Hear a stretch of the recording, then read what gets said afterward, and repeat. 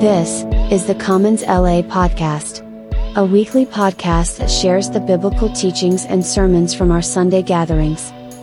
For more information on how you can get connected at the Commons LA, please check us out online at thecommonsla.com. There's a lot of great information there. Thanks for listening. We hope you enjoy this week's episode.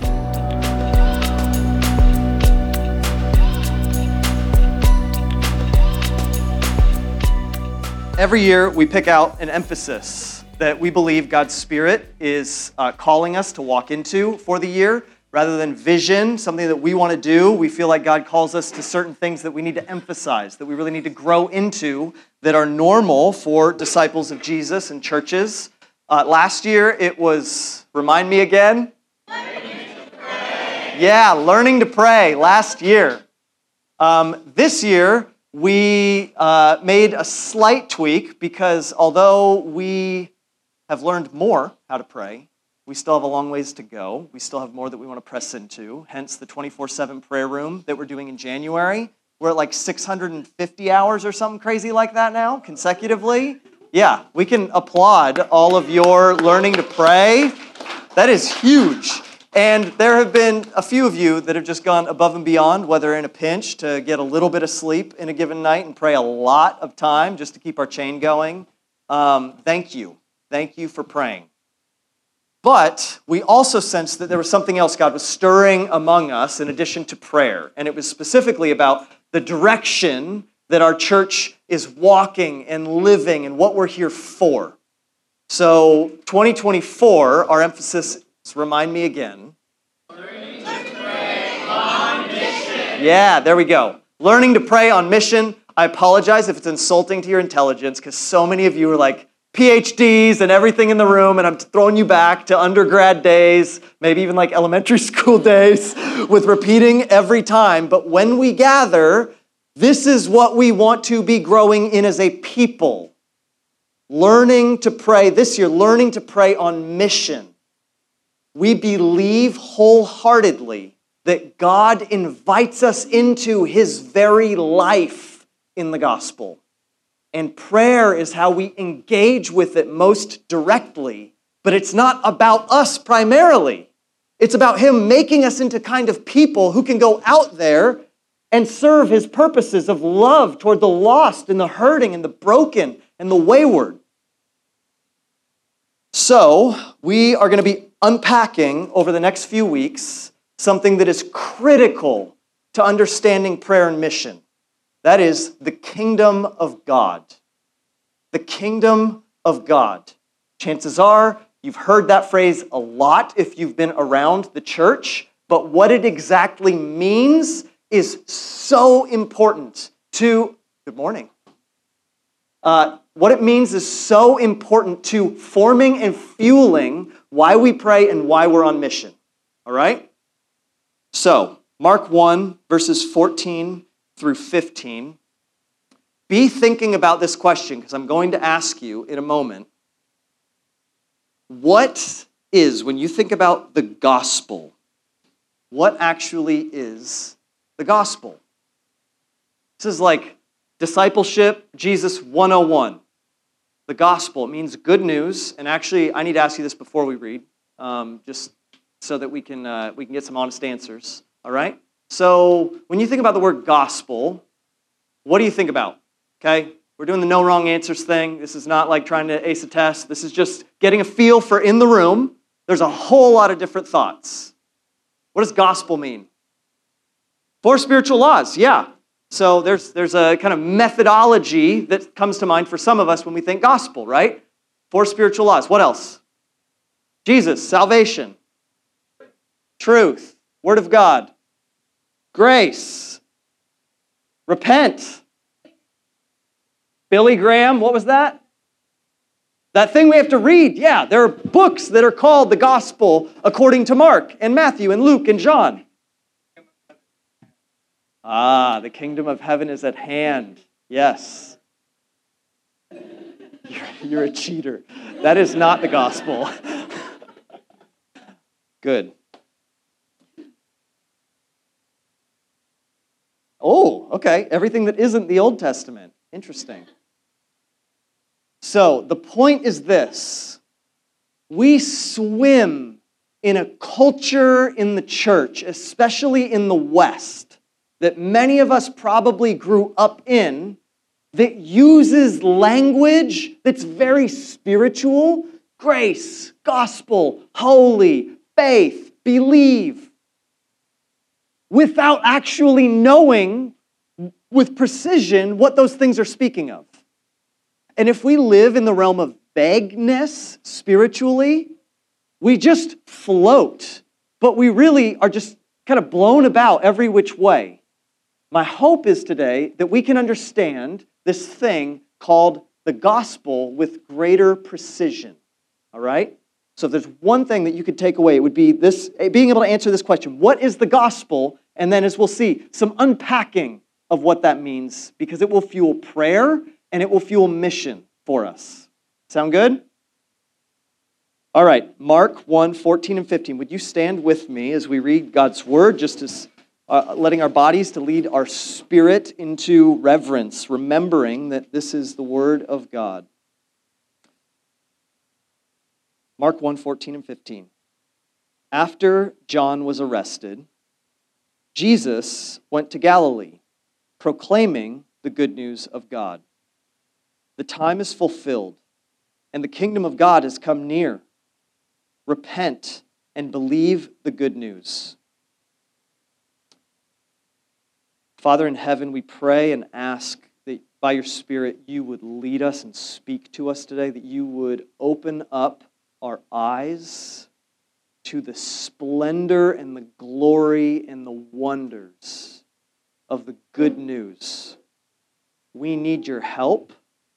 We want to know not just information about you and about what you have done in Jesus, but we want to know you. We want to know how to live with you in your kingdom and what kind of person you are. And so, Spirit of God, come and speak to us. We pray you would tear down any obstacles between us and Jesus. We pray that you would bring healing and mending to the pain, the sorrows that we might be carrying in here right now, that we would know you are our safe place. And I pray for anyone who might be resistant to your speaking and your leading today, that you would reorient and awaken us to what this life is about. So, Lord, we entrust ourselves to you. In Christ's name, amen. All right, you can grab your seats.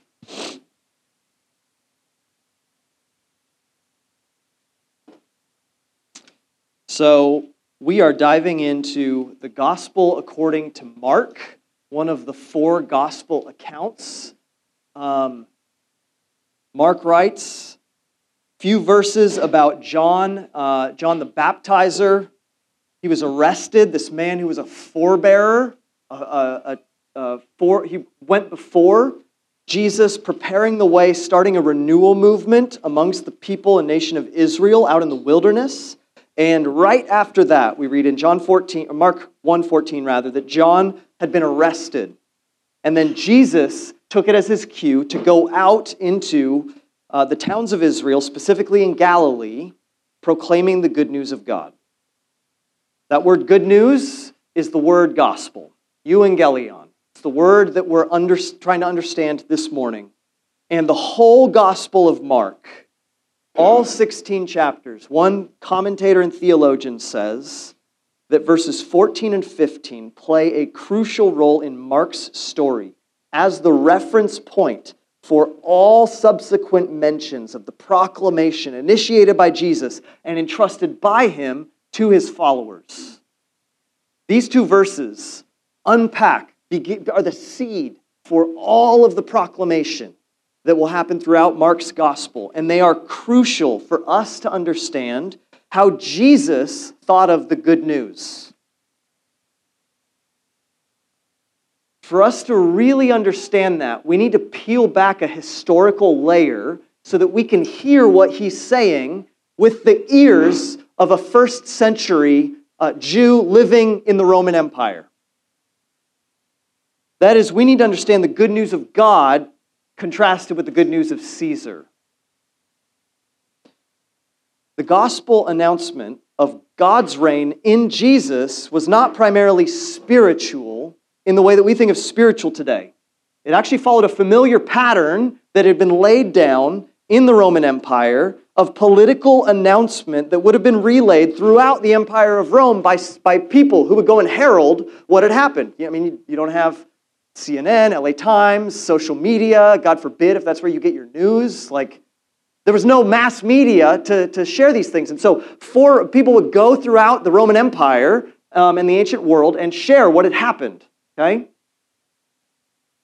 This is an inscription from 6 BC that reads this: whereas the providence that ordains our whole life has been established. So providence, the Creator has established that which is most perfect in our life by bringing Augustus Caesar, who has filled, the divine is filled with virtue, as a benefactor to all humanity, sending Augustus to us and those after us as a Savior, who has put an end to war and brought order to all things. The birth of the God was the beginning of good tidings to the world through him.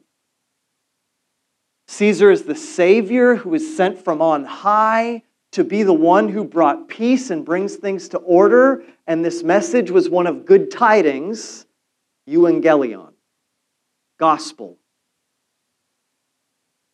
When you hear the word gospel, you probably assume it's some spiritual word that predominantly was created to express something novel to the Bible or Christianity. But what God likes to do throughout history is invade the human world with his kingdom, with his presence and power in such a way as to subvert our assumptions and display his glory and grace. And so in their moment, Jesus comes out, and what does he say? It sounds a lot like what we read. The time is fulfilled. The moment has come.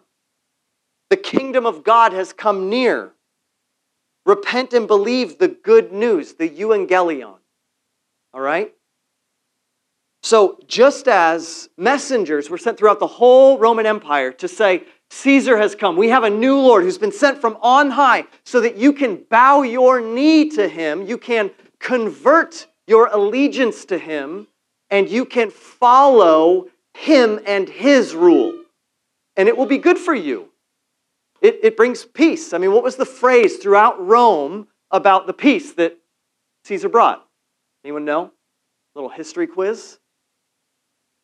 Pax Romana, the peace of Rome. Rome thought to come and they conquered you, and then you had this glorious peace because you lived in their kingdom. Hopefully you're starting to hear some of the overtones. Something funny happening over there. I want to know. The overtones of the gospel message in this message of the Lord Caesar. The reason this is really, really, really important is because many of us were raised in church traditions that took one slice of an implication of the good news and made it into the whole of the good news. Not that they were wrong things, but they were taken out of their proper place and made into the whole thing, and then it's produced some dysfunction among us, okay? Let me give you an example.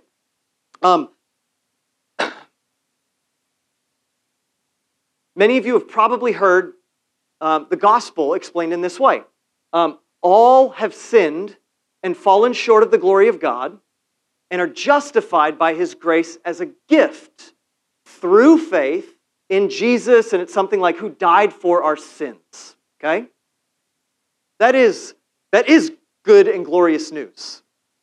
It's wondrous news that we fall short, and even in our falling short, even in our failing to be who God made us to be, we can be saved because Jesus died for us. We can be justified by his grace as a gift. Now, I do not want in the slightest to take anything away from the wonders of that good news. We live in a cultural moment and even in a place where we sort of just believe there is no immorality. We don't believe that we can live in any particular way that needs saving from, certainly that could be sinful. And so this is a message that we do need in our day. But when we make salvation from sins by Jesus' atoning death on the cross into the whole of the gospel, we miss out on some of the really important ramifications of the gospel. Because if the message is, believe Jesus died for you so you can be saved, with some understanding of eternal life when you die, then you need to believe and you need to kind of manage your sins until you get there to that moment of eternal life. Just make sure you don't screw up too badly. It's like the worst way of putting it. But what it does not do is create the kind of person who becomes a lifelong follower of Jesus, who is seeking to become more like him so that we can be a conduit of him and his light out in the world. Because what Jesus is saying here in his proclamation, the kingdom of God has come. It's at hand. Repent and believe. He's not just inviting us into good news that can save us from peril. He's inviting us into a whole new way of being human with God in his kingdom. It's the difference. This is how it sometimes can manifest. If you believe that coming to Jesus gets you saved for when you die, you might become a Christian without becoming a lifelong disciple.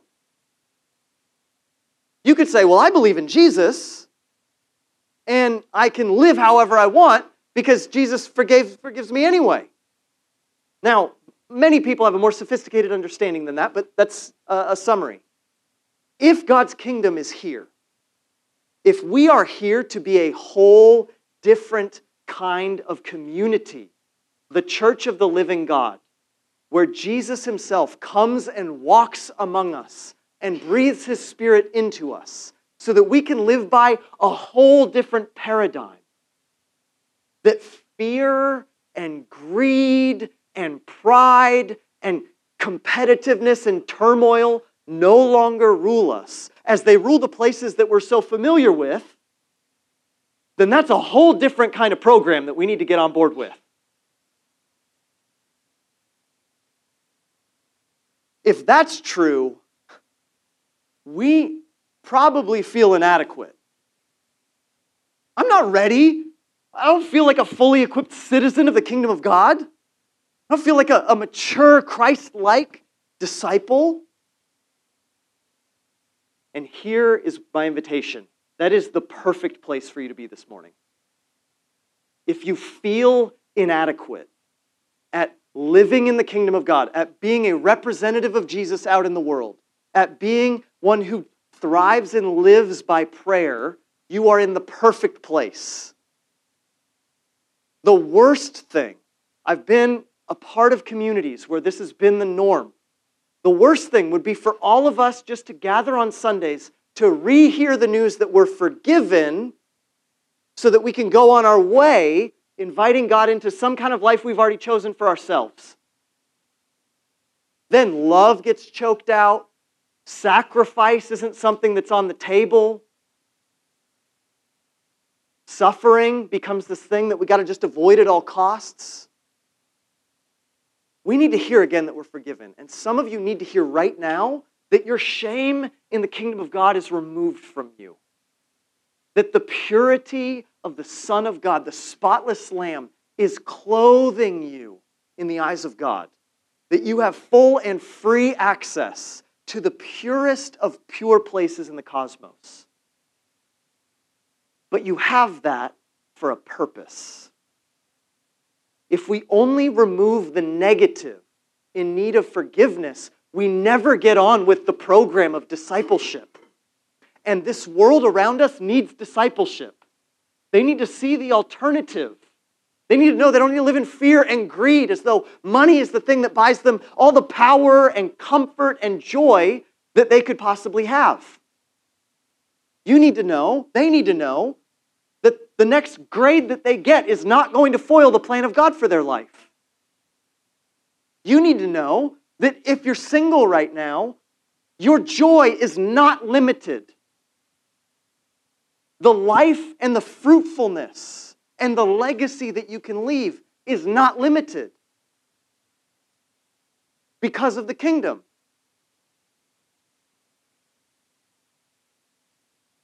And so, the kingdom of God is the highest in the clouds declaration of the gospel that we can have. Caesar no longer rules. Okay? God rules. He is reigning. This word kingdom in the original language is a noun, but it's a noun in the way that means like an active kind of word. It's like the reign of God. It's like the one who has the final say over all creation is God, and not whoever would tell you to fear them. And it's not far away and distant. The reign of God is at hand, all right? That means it's accessible to everyday, normal, kind of fearful, insecure people like us.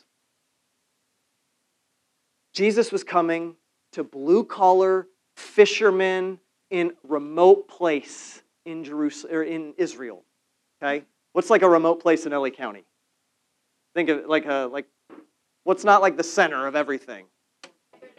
Torrance, San Bernardino. San Bernardino's not even LA County. That's like going over to Samaria or like Syria. Palos Verdes. All right. All right, that's a desirable outskirt. Jesus was going to the nowhere, to the nobodies, to say, hey, guess what? There is a new way. There is the fulfillment of all your hopes, all of your dreams, every desire that you have has now been brought near to you.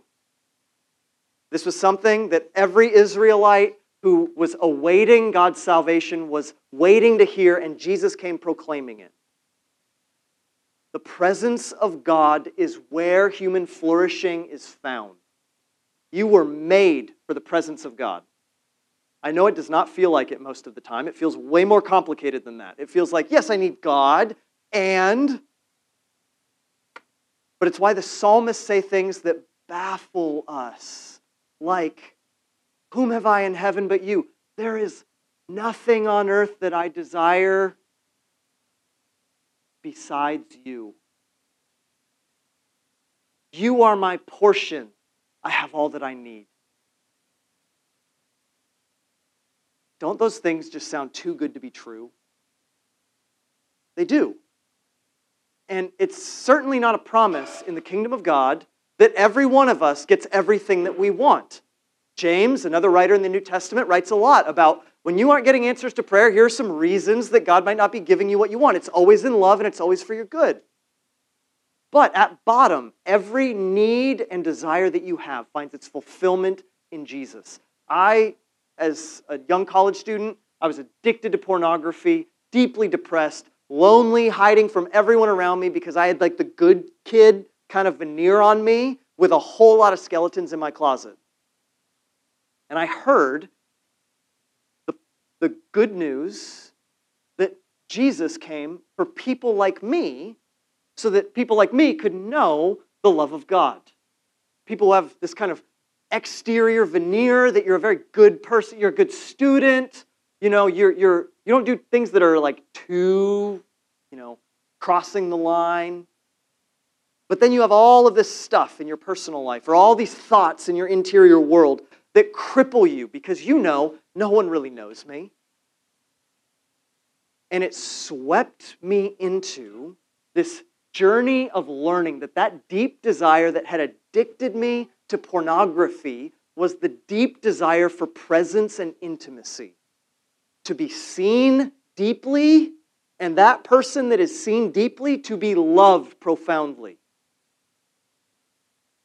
Every desire that you have, that the world calls and invites you into its enslaving power, finds its freedom and satisfaction in knowing and dwelling in the presence of God, which is in the kingdom. It's his place of living with him under his reign. All right? It's the reign of God, and it has come near.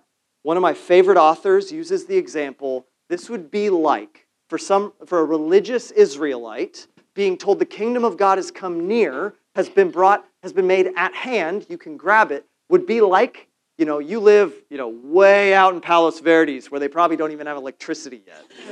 So imagine being way out in Palos Verdes, where they definitely don't have electricity yet, and then eventually LADWP builds out enough to get power all the way out to the water, up on those bluffs, dangerous, worst value property in LA County, and they install electricity. Suddenly, you don't need to kindle a fire to stay warm, to keep all the wolves away, to cook your food. You have electricity. You don't need to go to bed when the sun sets.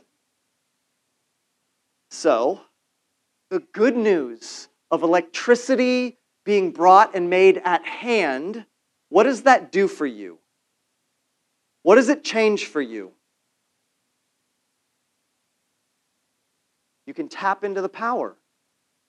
It changes the way you think about everything.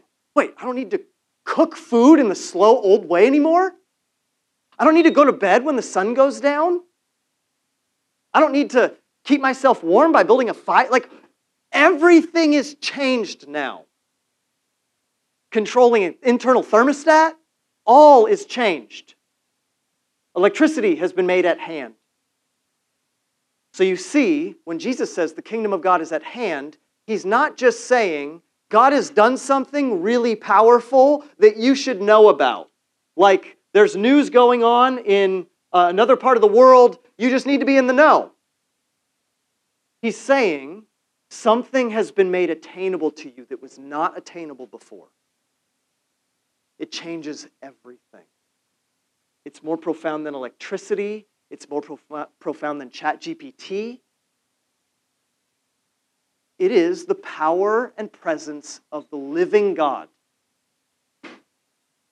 But just like you don't conduct electricity by thinking about electricity, we need to learn how it works. Here's where so many of us go off, because we believe that I've believed in Jesus, now everything falls into place for me. All of God's promises I just experience as true. Let me share something with you that I learned the hard way, and many of us have learned the hard way. God's presence takes practice. It does not come in an easy or obvious way. The world has conditioned us and framed us towards self-responsibility and actually told us your life is your own, right? Under the guise of freedom, you do you, all these different things that are express yourself and then you'll be a fulfilled, flourishing human being. When in fact, God's presence has a particular path. There's a way to draw near to God. It's actually why we do things as we gather as God's people, like facing God and hearing the invitation of the call to worship and confessing our sins. These are not just dead tradition. These are ways of conditioning our heart and mind and hearing a community of people that is walking into God's particular presence. So, as a disciple, as a follower of Jesus, if you want more than just good news that gets you into eternal life when you die, you need to start taking hold of the grace that is available to you in the kingdom being at hand. We need to rethink everything. It's why Jesus in Luke says, seek first the kingdom of God. Seek first the kingdom of God. So, for those of us in this room who are all in with Jesus, our first and central priority as individuals and as a church community is to seek God in His kingdom, to seek His presence and power with every fiber of our being. I mean, that alone changes everything for us, right? Because then nothing is about us. And I know so much of the world tells you to buy their product because you're about you, but I think we're smart enough to see through some of the marketing. You be you, just give us some of your money, and then you'll be more you. Really? No. We discover who we were made to be when we learn the way to draw near to our Creator, our Savior, our Redeemer in His presence. And so, I want to invite you today to a posture of humbling ourselves as Jesus' word in relation to the good news of the kingdom of God is what? What does He say to do? Louder. Repent and believe. All right? Just like we need to rehear the word gospel, we need to rehear the imperatives of the gospel. We need to hear repent and believe, not as, so the church that I met Jesus in was really high on making you feel really awful. And I kind of caught this way of being a Christian that was like, the worse I feel about my failures, the better I am before God. And it leads to some really ugly, dysfunctional pride that manifests kind of as feeling terrible about yourself, but inside is really, really like arrogant, okay? That's not what these words mean. Repent, this Greek word, that's the same root where we get our word metamorphosis, okay? It means change.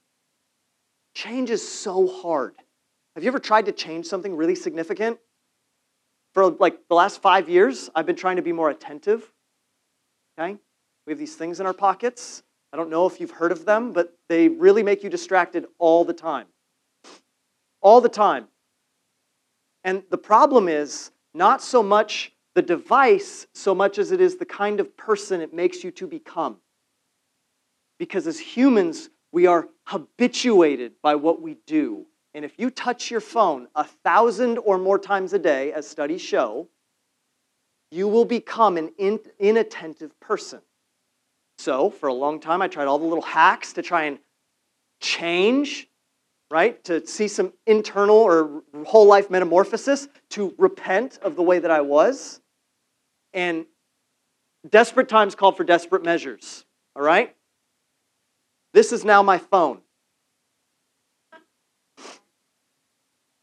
It sucks. I'll be straight honest. Change is hard. There are a number of times I've been frustrated. I tried to return some packages to the Amazon store, and I don't have a QR code because my phone only has a little screen with no camera. And I said, can you print off my return slip? He said, oh, no, you're supposed to pull out your phone. I pulled out my phone. He said, oh. Change is hard, and it's hard not just on you. It actually can even inconvenience the people around you that are used to the way that you were you, and now you're not the old you anymore, and they don't like the new you. But if we seek first the kingdom of God, we put the perspective of others, we put our own comfort and convenience and efficiency beneath the kingdom of God. You are no longer your own. The kingdom is at hand. Transforming grace, the powerful presence of God, is here. Take hold of it. What does it look like for you right now to take hold of it? What are those parts of you that you hate most about you? Those things that you don't want to do that you keep doing?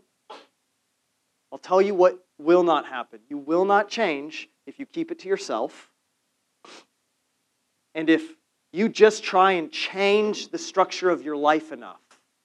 That deep desire needs satisfying. It needs to know the presence of your loving King and Savior and big brother Jesus. You need community. If you don't have community, look on the back of this Sunday liturgy that we have. You'll see our whole discipleship path. Okay? We have a path because Change and growth does not happen by a bunch of ahas in teaching. You see on the outside, it's Sundays, it's how we gather as community. But then underneath that is another ring where we have missional communities. We have communities smaller than this room because there's no way we can belong to one another in this room. And so we gather every other week for a meal with a diverse body of believers who are united in Jesus to be family. Not just to say, oh, we're brothers and sisters, so we look favorably on each other and we try not to fight. We belong to each other. We are not our own. Your problems in my MC are my problems. Your suffering is my suffering. Your needs are my needs. Your debts are my debts. That's family, right? And so we belong together. And then beneath that, we need vulnerability and transformation because 20 people eating a meal, trying to live out the kingdom of God and follow Jesus, that's an awkward place for most of us to just be like, well, let me tell you about my addiction to pornography. Okay? I get it. So, groups of 3 to 6 men or women gathering together on a weekly basis to ask a few simple questions about how we're following Jesus, what our needs are, how we can grow together, and then we pray, we open up the scriptures to see how we can follow Jesus more wholeheartedly. And then deepest down is our personal communion with God, where we want to become the kind of people who are dependent on drawing near and sitting with Jesus each day. That our hearts that grow dull and just kind of jaded can be lit aflame again. The kingdom of God is at hand, but you must take hold of it. You will not learn it just by osmosis. Here is my great fear as our room fills up. My fear as our room fills up is that it becomes easy to chill and be immovable because you hear invitations as for a lot of other people and maybe you'll get around to it.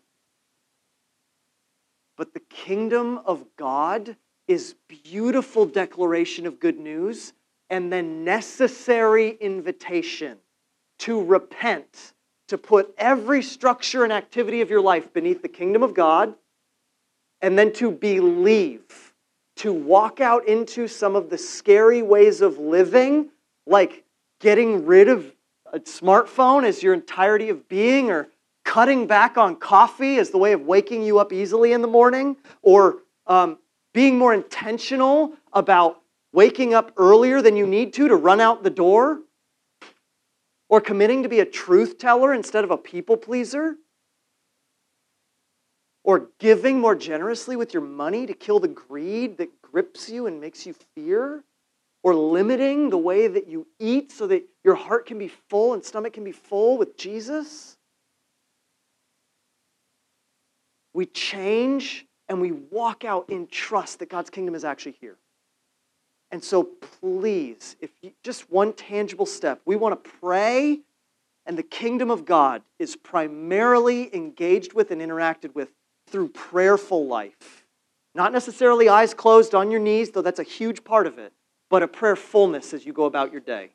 And as you pray, going about your day, you then have your eyes opened to see all the needs around you, to see the mission that is before you, to become a fully formed follower of Jesus that can speak humbly but convincingly, Jesus is alive and I know him.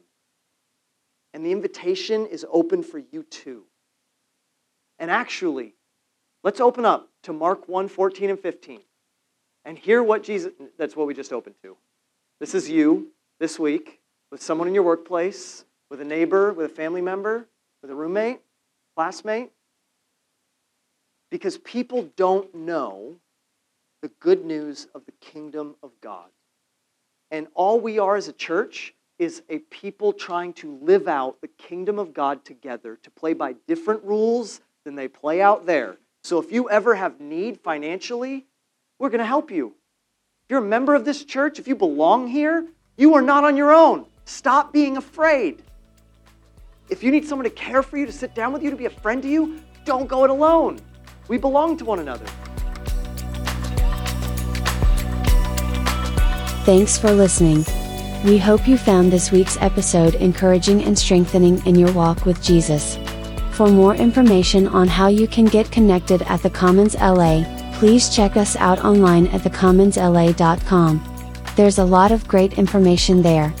Also, we'd love to have you join us at one of our church gatherings on Sunday mornings at 10 a.m. at Upside Down Cafe in Westwood Village. We hope you'll continue to enjoy these podcast episodes.